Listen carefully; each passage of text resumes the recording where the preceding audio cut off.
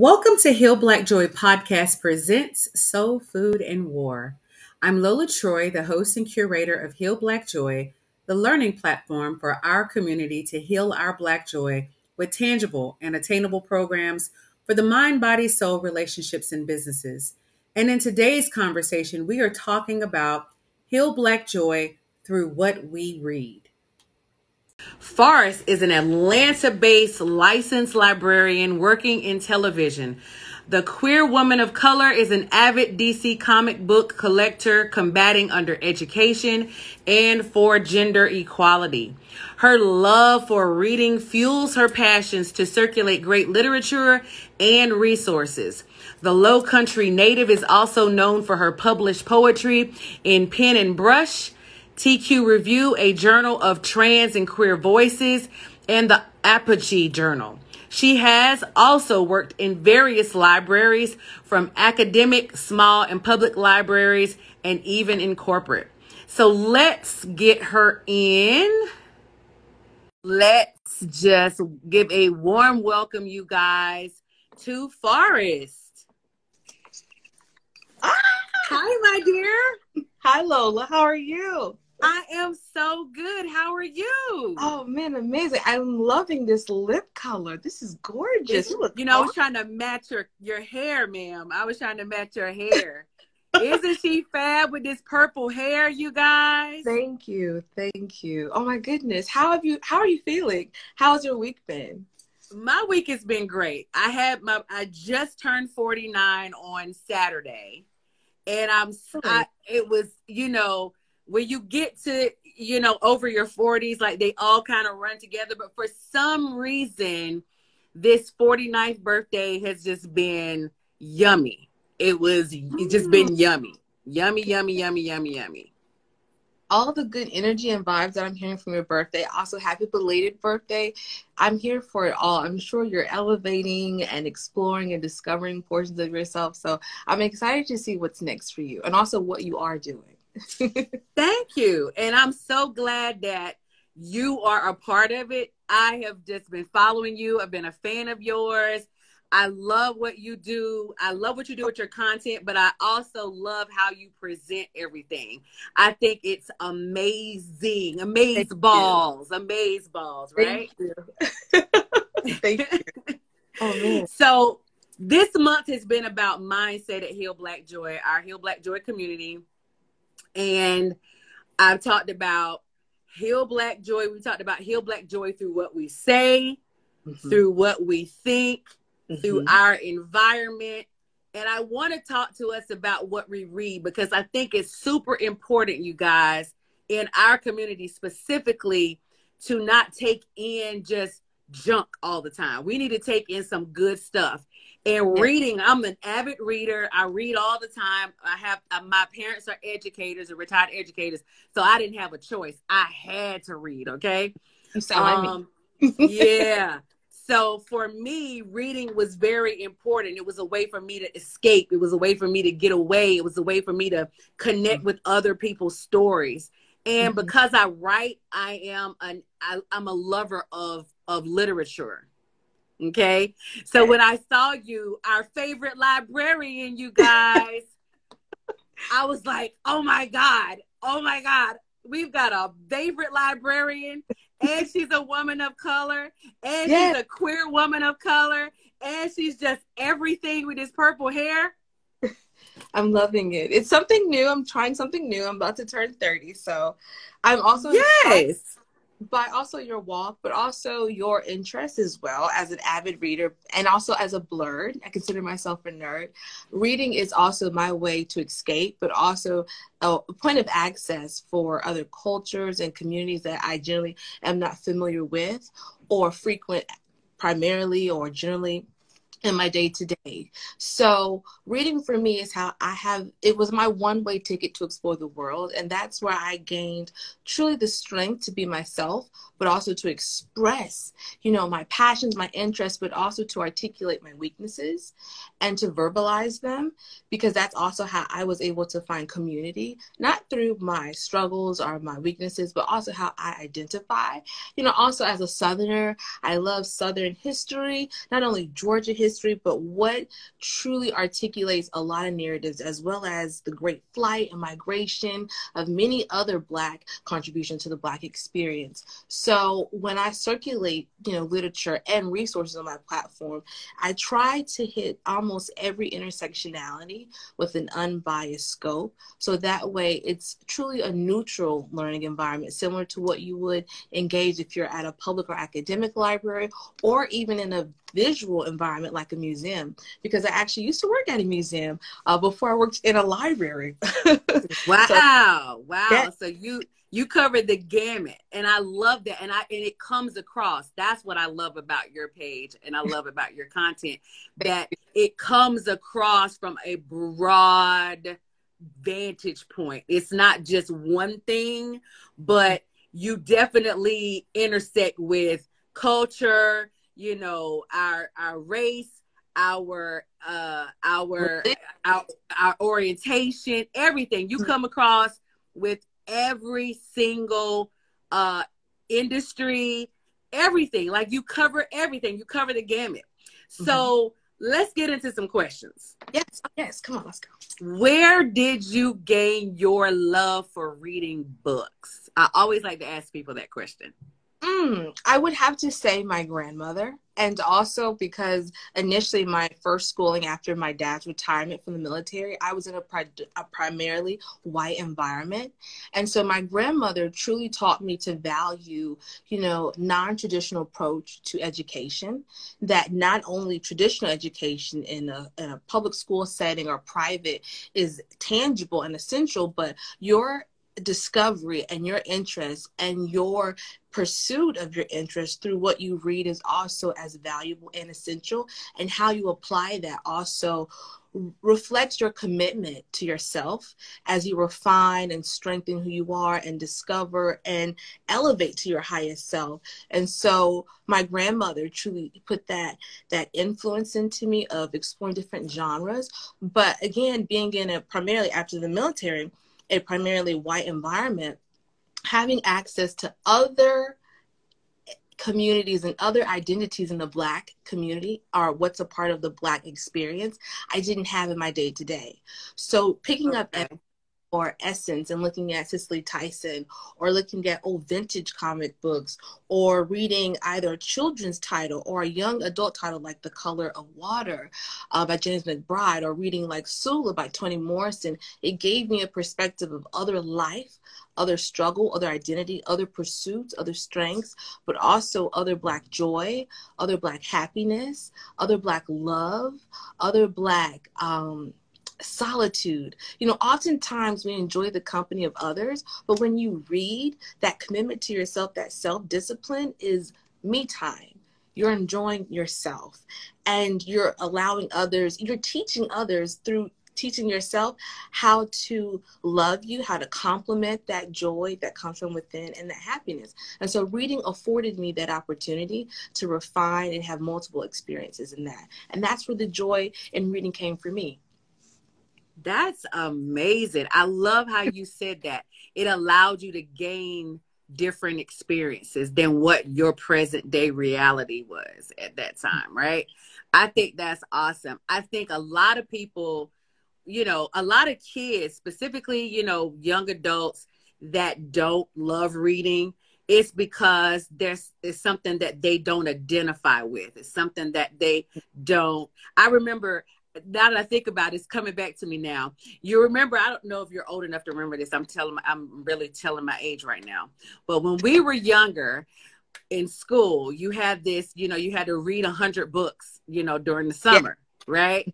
And a lot of times people were reading the books to go to the party, because they would always celebrate with, if you did 100 books, you had to show that you did 100 books, and either you would get like a pizza party or something like that. But for me, because a lot of people were doing it for the pizza, right? Me specifically, I lived a couple of blocks from the library. So the library was my hangout spot. That was my hangout spot. And now I'm thinking about it. It's like literally coming back to me as I'm talking to you, because you took me back when you said getting other experiences. I would literally be in the library as a kid up until the time that the library closed, reading a book. To have most of my experience as a child, I can attach it to my time at my public library. Yes. You know, it's something similar to exploring my independence, similar to yourself at the library as my hangout spot. That's really what I experienced once I gained my independence, when I was able to drive on my own, because whether I was after school or I would also skip school to go to the library. I was one of those nerds. It was my It was. I'm not going to lie, because my library was next to my church. So those two areas for me were a haven during my adolescence. And a library for me provided an experience of how not only our government works, but how democracy works, where if I don't see myself on the shelf or something I like, I can raise my concerns. And through a process, I can gain that access. So I was able to explore my interests, and that's when I pursued law school. That's something that not many people do know. I'm a law school dropout. But I'm thinking about going back as a librarian, as a licensed librarian. That's my joy. That's my passion.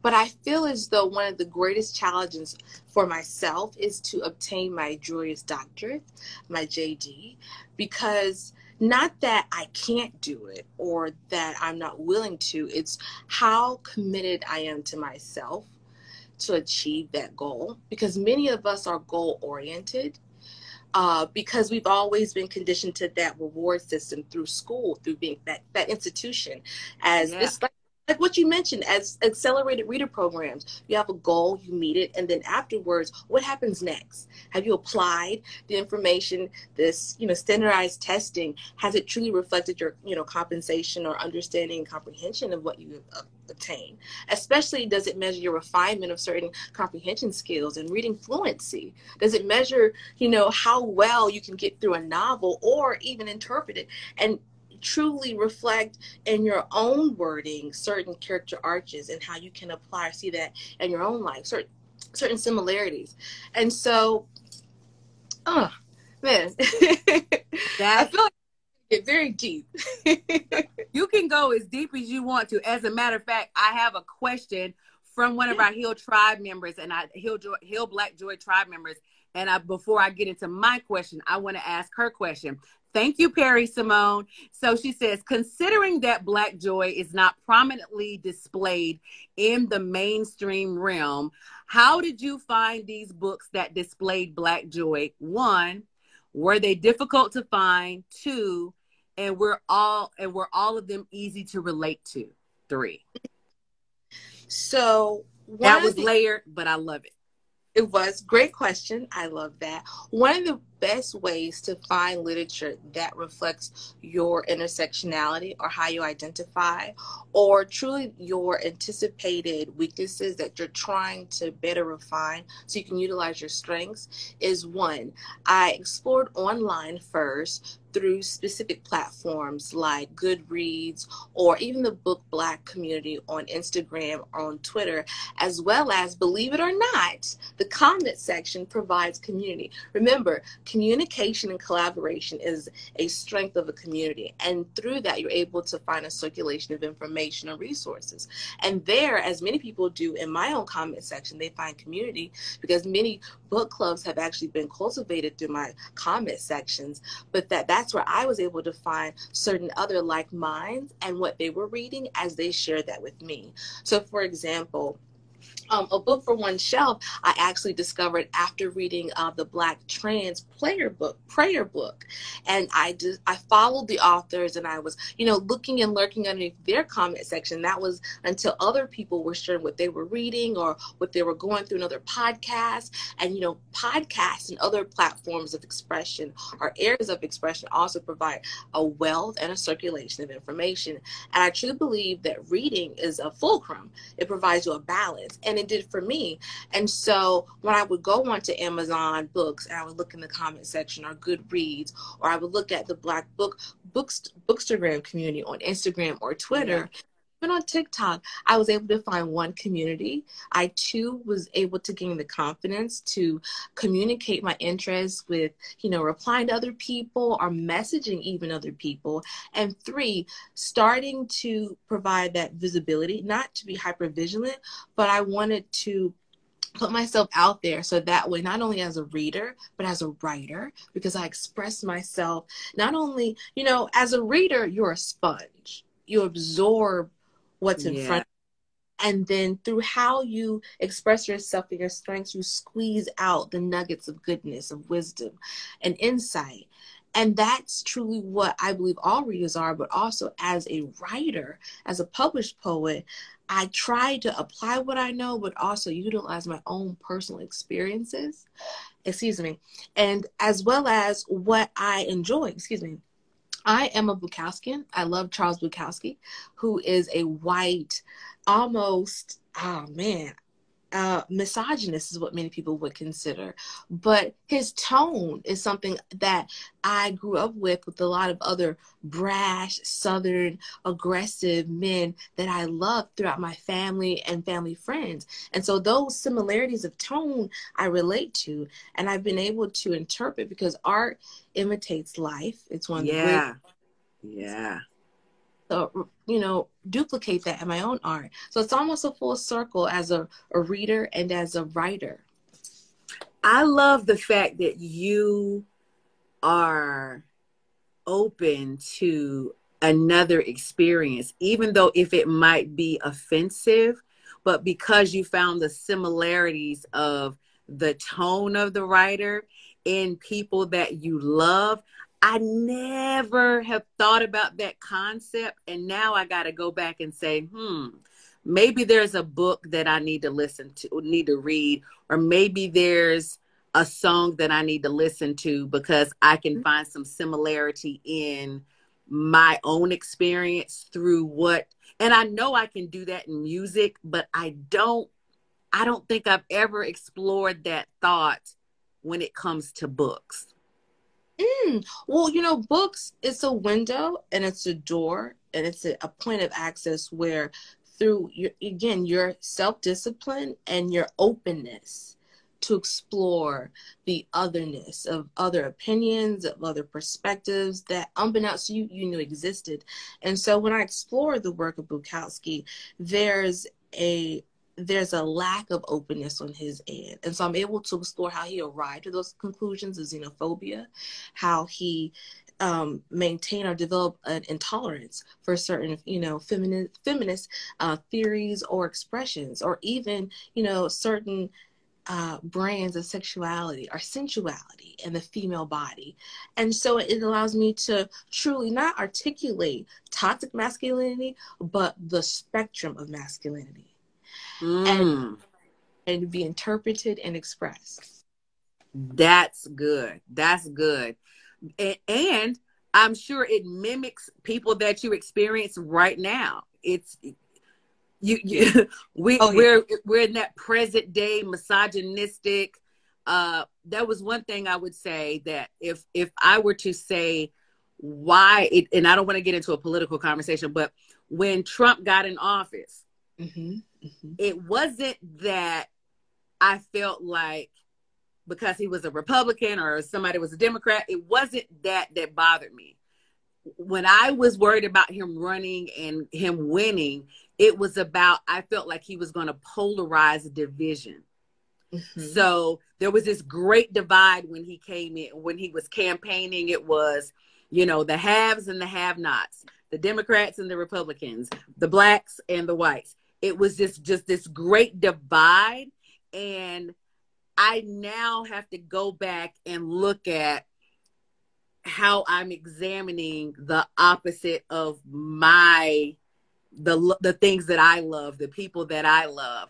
Maybe I can look at it from another vantage point. So maybe I can understand them, because sometimes I don't understand our counterparts that are of another color, or of another spiritual experience, or another orientation, or another, just opposite of me, because it does take all kinds to make the world go round. And although I need to understand it, I am concerned about our people in it. Exactly. Yes. Yeah. There's a book called Black Fatigue where it talks about how stress, whether internalized or passed down through generational trauma, how it saturates the consciousness, and how when we move throughout life that we, not in a sense of what Du Bois talks about, the double conscious, but what you're also speaking about, which I completely agree about. So during that time of Trump, I believe that he capitalized off of what many people are motivated off or from, which is fear. He utilized, of fear, which ultimately divides. And as money, which is an illustration of classism, and the class system is an equalizer. Money is the greatest equalizer. And then we also have race and heritage, because when you do not know yourself or are able to explore yourself, others are able to utilize that. There are infrastructures built upon the ignorances of many communities.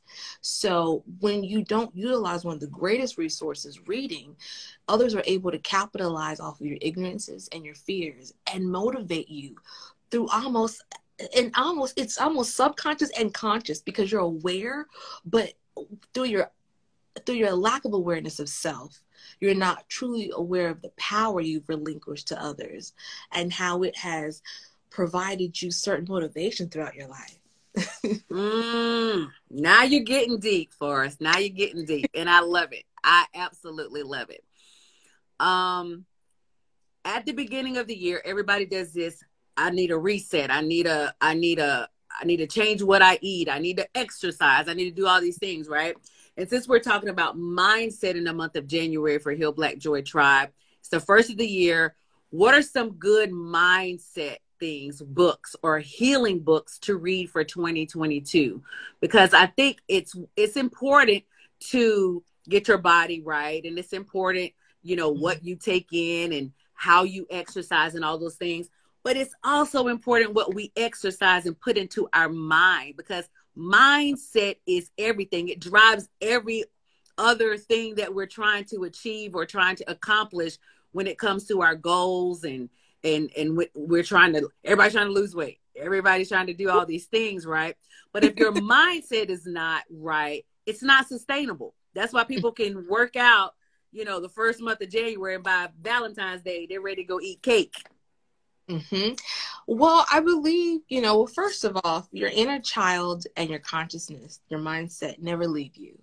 And so I believe regardless of what time of the year or season you're in, first of all, number one, your commitment to self is one of your greatest priorities. You are your greatest priority. You can only give people what you have. And so if you're not able to give yourself 100%, any reflection or expression of what you can pour into someone's cup will never meet what you could give or share with the world or yourself. And so one, your commitment to yourself. And however that looks like, first you define that through exploring your dislikes and your interests. That's where you can figure, okay, for me, I enjoy reading comic books. I enjoy reading novels. Any other genre of literature, it overwhelms me. And so through these genres of literature, I find the specific subject that I like. And so I challenge others to explore different genres outside of self-help to see what truly motivates them. And that's the second thing. Define, or in your way before you can define, anticipate, discover, and then define what motivates you. As you previously mentioned, fear motivates many of us, but also through many of our maturing, goal-based learning or goal-based is also what motivates us. But when we define truly what motivates us, we also articulate what fuels that passion. And many of us as an artist, the question that many of my creator friends, we cultivate is, what is the source of your creativity? Is it struggle or pain, or is it freedom and liberation? Because in the great words of Toni Morrison, the true purpose of freedom is to free others. But, that's something that you have provided yourself and have defined for yourself before you can your own. It's almost, as I like to say, the Sankofa effect, but the Tubman effect. I can't give you what I can't have. So 1, through your commitment of self, 2, defining, what motivates you, and then 3, community, defining your support corner or your tribe, whether it's online primarily, whether it's in person. For myself, I'm an introvert. So 2/3 of my community, my tribe, are online. And the rest are in person here in the down south because of how I recharge. But I've defined that for myself, and then through my language, because we all speak in different languages, all different love languages, through different traumas, through different resolutions, through different ideas. We express what we expect, what we gain, what we look for, what we receive, and how we are going to react and receive it. And we teach others not how to love us. That terminology is very loosely. We teach others how to complement our joy and happiness, because you share your joy and happiness from within. You don't find it. And I truly believe that. True joy, true change, true love, true happiness, true Black joy comes from within, and then you share it. Yeah. And then through that, you rate the environments you're in. Can I just take that, what you said, and make that my moniker? I love how you put that together. Oh my God. It's like you're taking my thoughts in my brain, but you are disseminating the information from a very cerebral, just amazing space. I love it. I love it. So what motivates you? Like, when you think about mindset and healing books in 2022, what are you reading? What are you reading? So I love comic books. I'm a huge DC fan, but also children's books. Believe it or not, some of the greatest life lessons or depictions of certain cardinal points on your moral compass, you can find in a children's book. And so there's a book actually that I'm reading, or that I just picked up, called You Are Not Alone. It's by a Grammy award-winning Alphabet Rockers, and it's illustrated by Ashley Evans. So it's a great Black illustrator, great Black author. But just in its illustration of different intersections, but also major emotions like anxiety, anger, and how to identify, how to navigate, and how to go through them, not to suppress or to snub them of their importance, but to walk through each emotion and to figure out how to utilize them for the betterment of yourself, to support yourself and then others around you. Not those that you love, but all of those around you. When you elevate to your higher self, others around you that experience your light, they find guidance. There's light and guidance with that. Yeah, absolutely. I know that you're an advocate and a member of the LGBTQ community. Stand up. If there's anybody who struggles with their sexual orientation, or they have parents who don't understand that journey but want to have an open dialogue with their children, what is a good book to help them? Because I know that, right now we're having conversations, like every industry is having to have conversations of sensitivity and diversity, right? And we still have a generation of people that don't understand the LGBTQ community. They're not trying to understand it. They're not trying to learn it. They got that brash sense of construct where they're not going to open up their mind to a new way of life. This is just where we are today. So we're having conversations that we haven't had before. So if you have a parent or a grandparent that struggles in that area, they have that weeble wobble, they love their grandchild or they love their child, but they don't understand that journey and they don't know what to say. What is a book that could help them?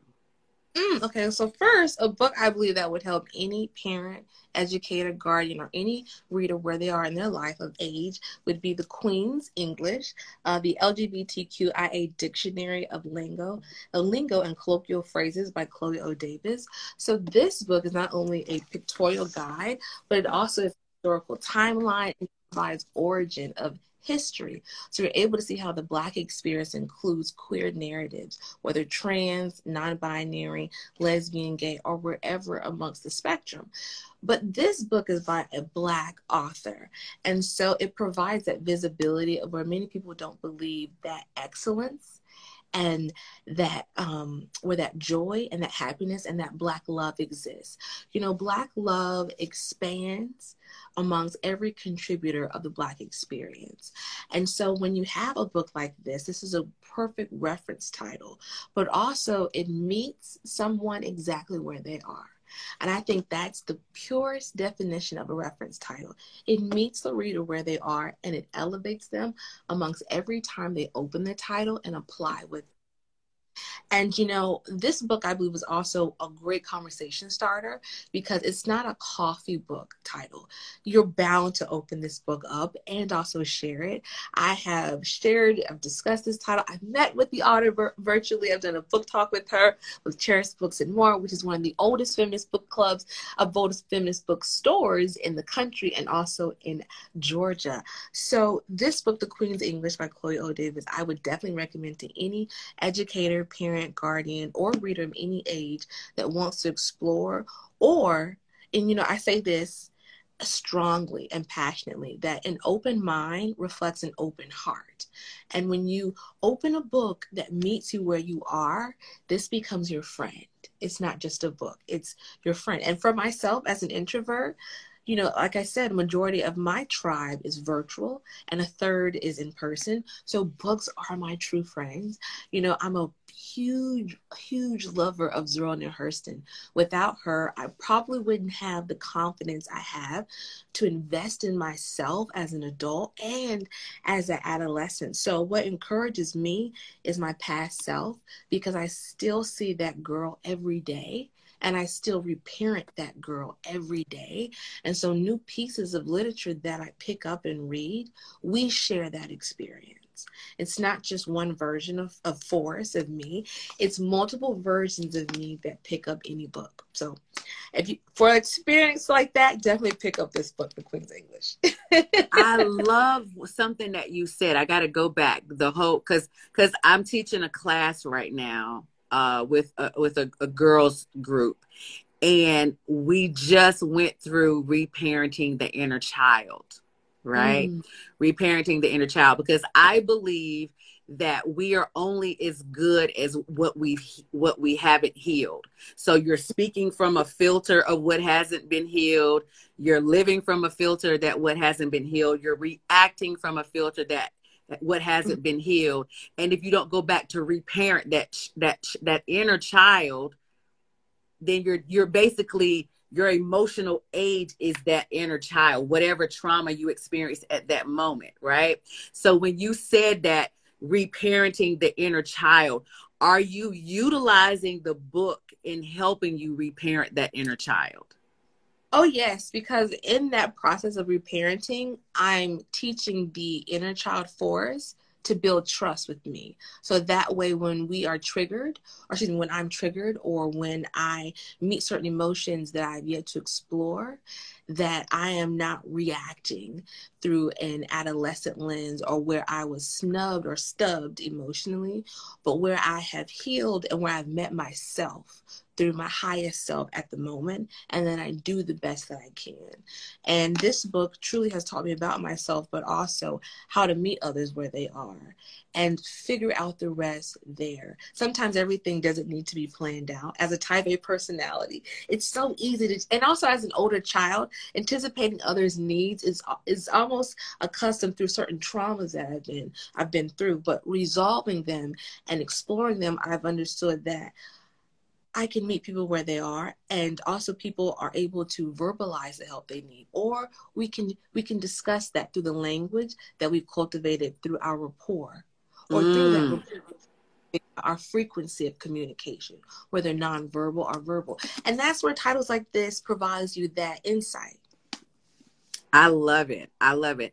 I think in our community, because it's not as taboo as it was, when I was growing up. But I think now people are starting to have the conversations that they couldn't have 20 years ago with their children. And this generation, because my daughter's 20, that generation, they are coming out the womb like, all these constructs that you guys have, it ain't working for me, right? We're done. I'm not doing it. Like, we're not getting ready to do that. We're not getting ready to sit here with all this trauma, that you guys are dealing with.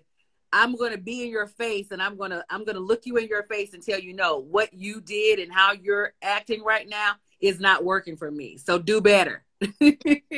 My daughter has been, I always say that she's been my greatest teacher when it comes to my triggers, when it comes to, the things that I experienced as a child, because as a mother, if you're trying to be a good parent, you always want to do better for your child. You always want to have that the representation of being a better parent than you were parented.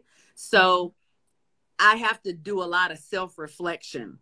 And in that self-reflection, it came where I literally had to pick up a book and say, I don't know it all. I haven't figured this out. So let me read to find out if somebody else is having this experience, and how do they navigate their way out of this situation? Or what am I supposed to say to my daughter when she asks me a question that stops me in my tracks and I have no answer for her? I need a resource. I need somebody to tell me what I need to say to her, right? So with that being said, books were very instrumental in me being a parent. Also in me, going through divorce. All my experiences that I've had, I can always say that I could go to a book that has helped me, whether it was somebody's autobiography, because I like autobiographies. I'm like my dad. My dad reads a lot of autobiographies. He's an autobiography buff. Oh yeah, he's an autobiography buff. He loves any autobiography about anybody. It doesn't matter if they're black, white, it doesn't matter. He loves them. And I guess he kind of turned me on to it too. So I love autobiographies. But in those stories, and in, stories that are not autobiographies, I was able to pull from those experiences to help me be a better mom. My sister's in the midst. She says, yes, God sends books, people, and lessons. Books, people, and lessons. That's good. That's good, Tanya. That's good, Tanya. You're very correct, Tanya. Absolutely. When you think about I didn't ask you this. Who is your favorite author? Was it the gentleman that you spoke of before?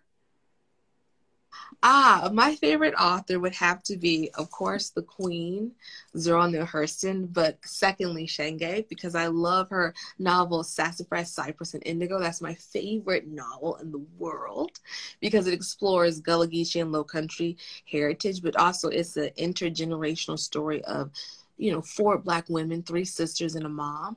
And it talks about how their dynamic as a mother and a daughter. Each individual mother-daughter relationship is different, but also how it shapes their adulthood, but also how they define sisterhood through their intermediate family, but also with other women, and how they support other women. And something that, that Audre Lorde speaks about in Eye to Eye, Black Women Hatred, and the use of anger, when she talks about how Black women utilize a source of, or the residue of anger, and how sometimes throughout cultivating the right words or terminology or intentions, we project certain negative emotions onto other Black women because we see certain things in them we don't like in ourselves, but we're able to verbalize that in others, but not tell ourselves that.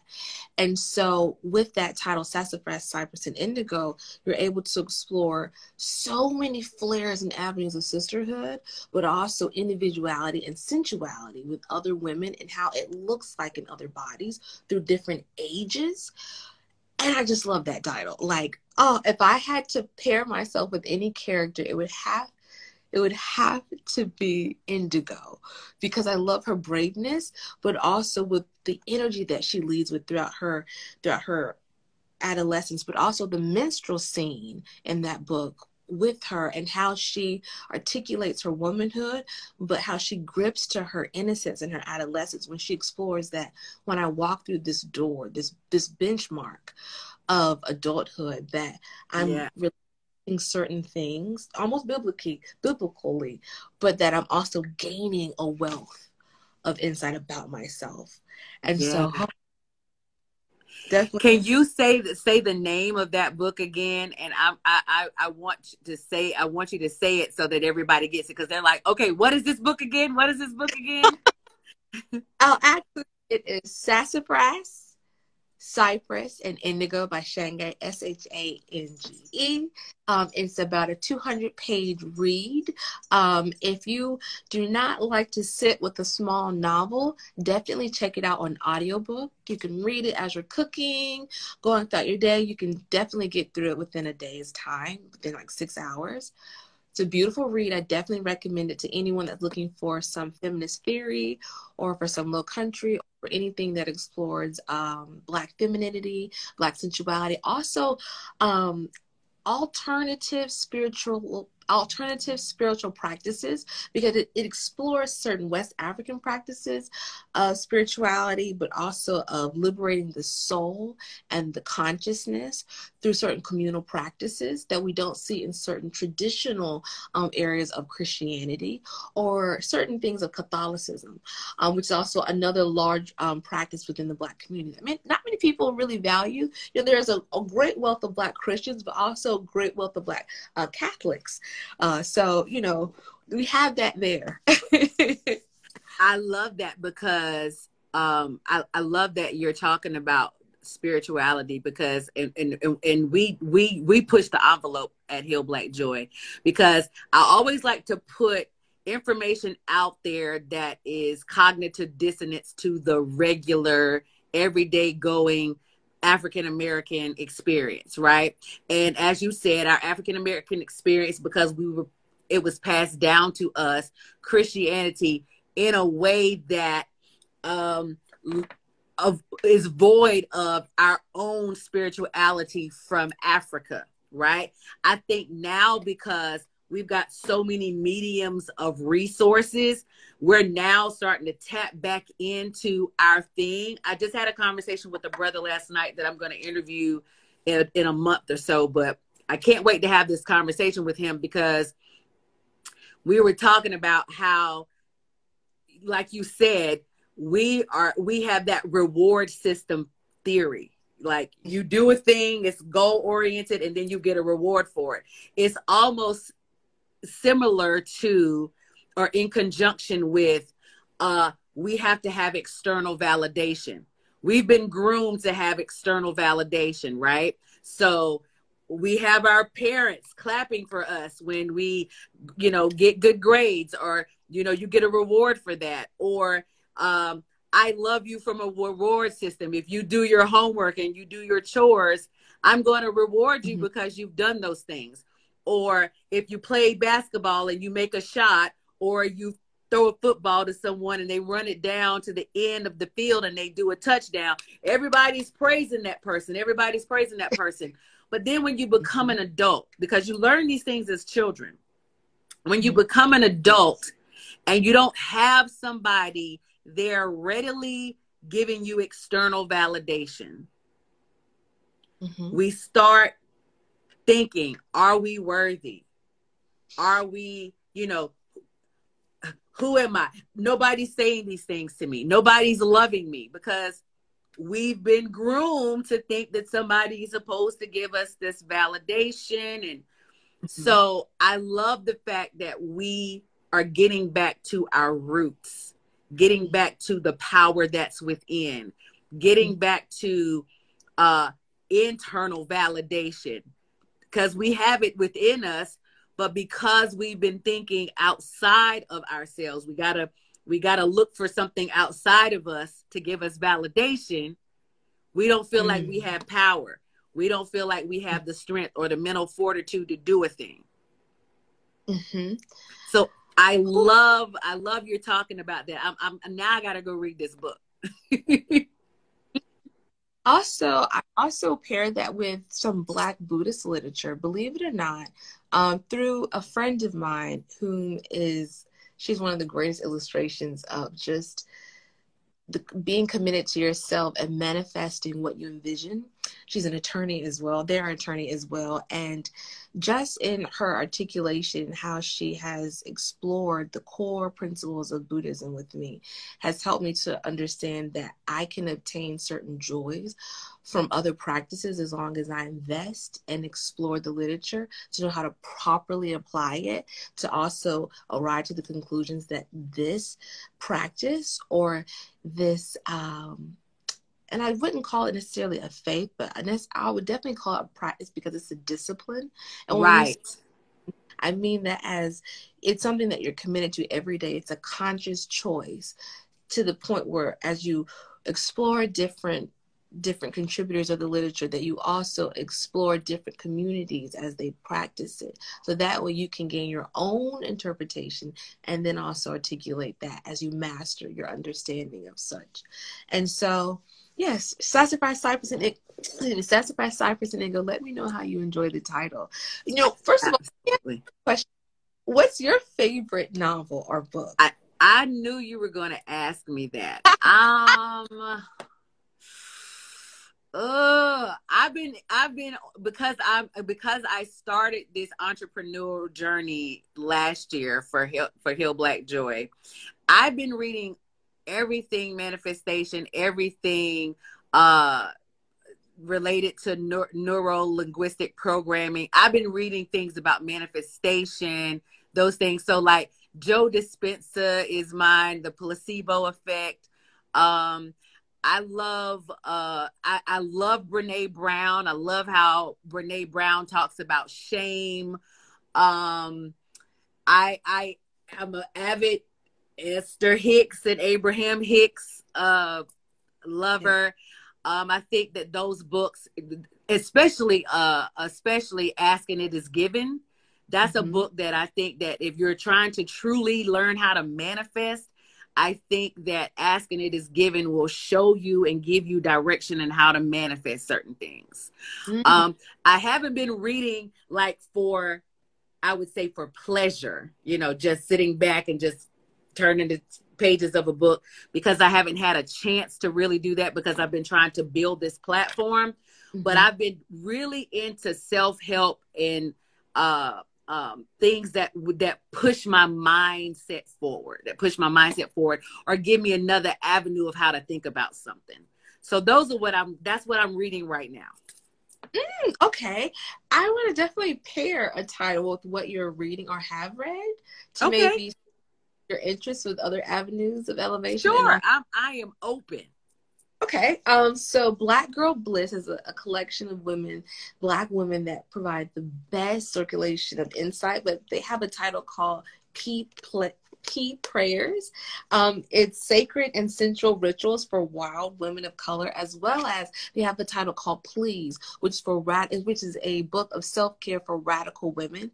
But again, it's by Black Girl Bliss. It's called PUSS Prayers. Got it. Title is entitled Please. But if you're looking for something more in depth that really in tune with Black womanism, check out Queen Afua. I love Queen Afua. Queen Afua. Yeah, I love Queen Afua.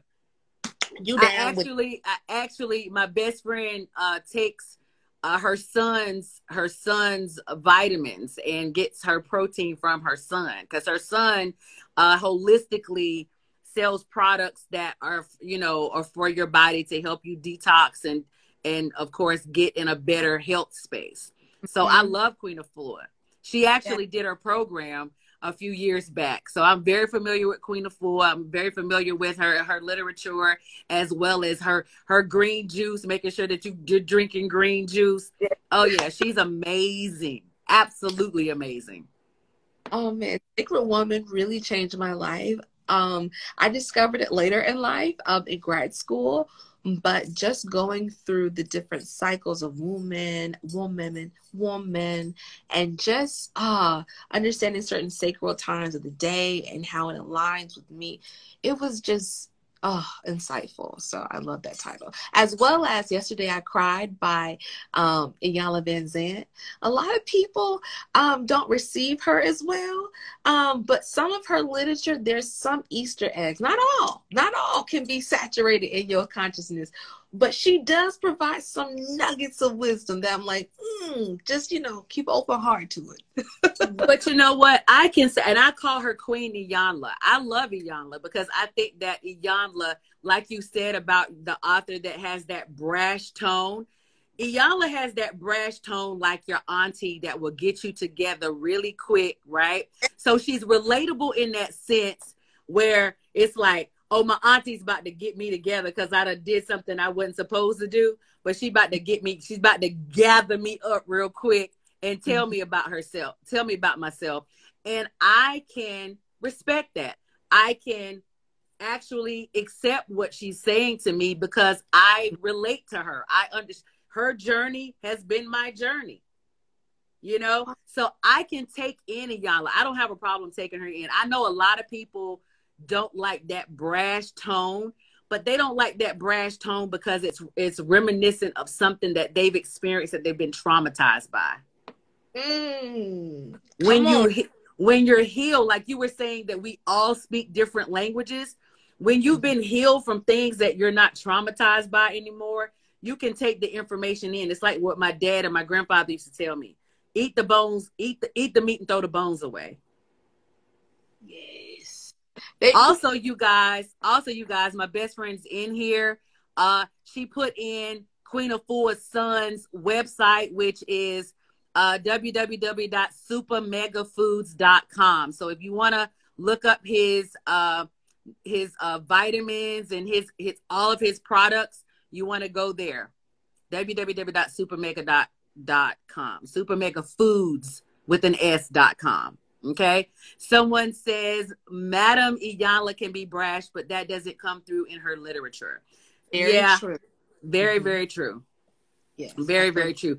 I think her TV show made her come across brash, but it was because the things that she was presented with, the stories that she was presented with, sometimes people can't hear from that place of, oh, sweetheart, we need to do X, Y, and Z. Beloved, right? She's like, no, not on my watch. That's my favorite line. Not on my watch. Not on my watch. Not on my, I missed that. Oh, but she's really helped many lives, not only just in the Black community, but if many people remember following her, the first few seasons, she helped a range of communities. Black, queer, white, Hispanic, Latina, Asian. So it goes to show that Black content can be applied to any life and can be life-changing. Not community. And so there's a seed of goodness there that I hope many people understand, that when I say Black literature and when I circulate it, it's beautiful, but it's valuable in anyone's hands. So as a queer woman of color, I want to ask this question. Where's your Black joy? Where do you get your Black joy from? Oh, I get my joy through discovery of self and my community. Even at 29, I'm about to turn 30 in a month and a half. Lord Jesus. Yes. Come on, 30. Come on, 30. Yes. But, I'm not going to lie. Where I envision myself, I have exceeded that through just being open to what the universe can provide and what I can show myself. I was at once motivated by fear. There were certain choices I wouldn't take or thoughts I wouldn't share in fear of a lack of understanding or being received warmly. But that was on my expectations of what I wanted others to receive me as and how I wanted them to view me. And I had to really detach myself from certain mentalities where I was always engaged in the double consciousness, and I was performing almost. I was performing to get through the day in order to be what I wanted instead of being what I needed. And through those detachment, at least in those attachments, I was able to elevate and really shape my thinking, express myself differently, you know. And yes, it's really helped my joy and happiness. And I've been able to better support the friendships, the bonds, the collaborations, and the community I reflect and am a part of. You know, some of my greatest friendships come from, because I only have a little brother, from my sorority sisters, from my friends in college and high school, and again online. And so through me maintaining these, you know, great relationships, I've been able to see areas that trauma has lived with me, rent free, and I'm ready for it to go. It's eviction. To go. Well, let me say this as you are embarking on that journey of turning into the next decade. And this is just an older sister, you know, speaking to my younger sister, right? Just a little wisdom. Oh, I'm here. Because women, we go through these stages of growth, and a lot of times it's either every 5 years or every 10 years. It's those markers, those milestone birthdays, right?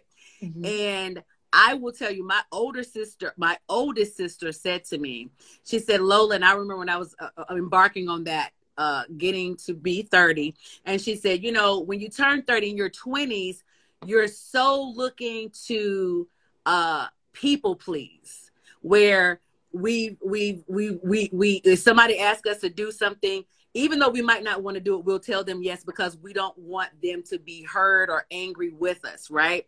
Well, when you get and discover in your 30s, that discovery period of life, which is so yummy, I will say, you will be able to say no, because now, like you said, you can detach yourself from the outcome of what other people think and how they feel about you. Because you're in such self-discovery in your 30s, you start really getting into that womanhood, which is really, really yummy. And you start appreciating and having affinity for what you like, what you love. And you have no problem telling people no. Now, let me tell you about your 40s. It's going to take you 10 years to get there. But baby, when I tell you those 40s, when they come around, they're going to come around in a space where you're going to say no with authority. You're going to be able to say no with authority. And it's not a problem. You don't even think about the outcome of what you might think about it in your 30s. You're going to be okay if they're, you know, if they're bothered by it or not. In your 40s, you don't even care. And my oldest sister told me, oh, wait till you get to your 50s. You might not even have an answer for them. Right?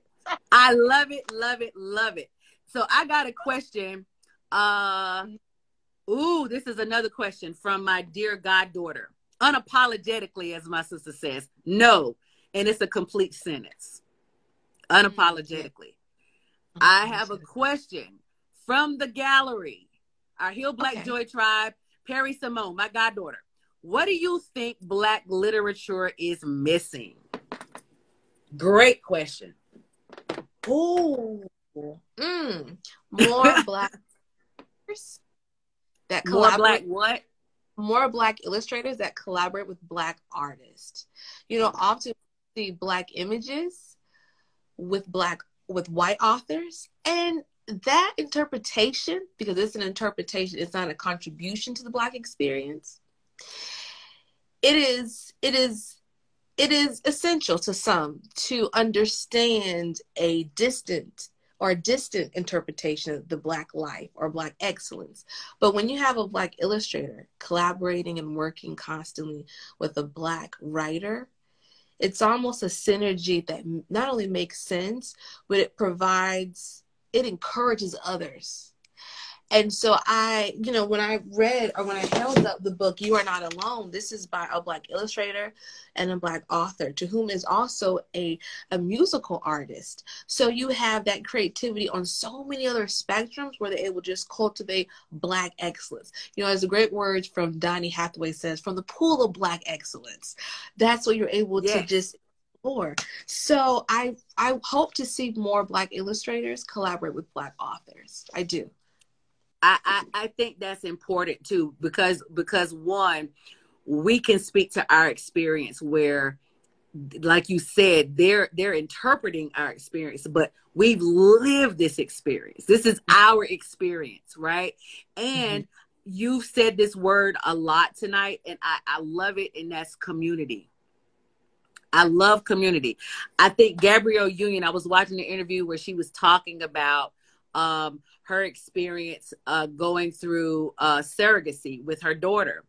And she said that she didn't really have a lot of community that she could pull from when it came to that particular experience in her life.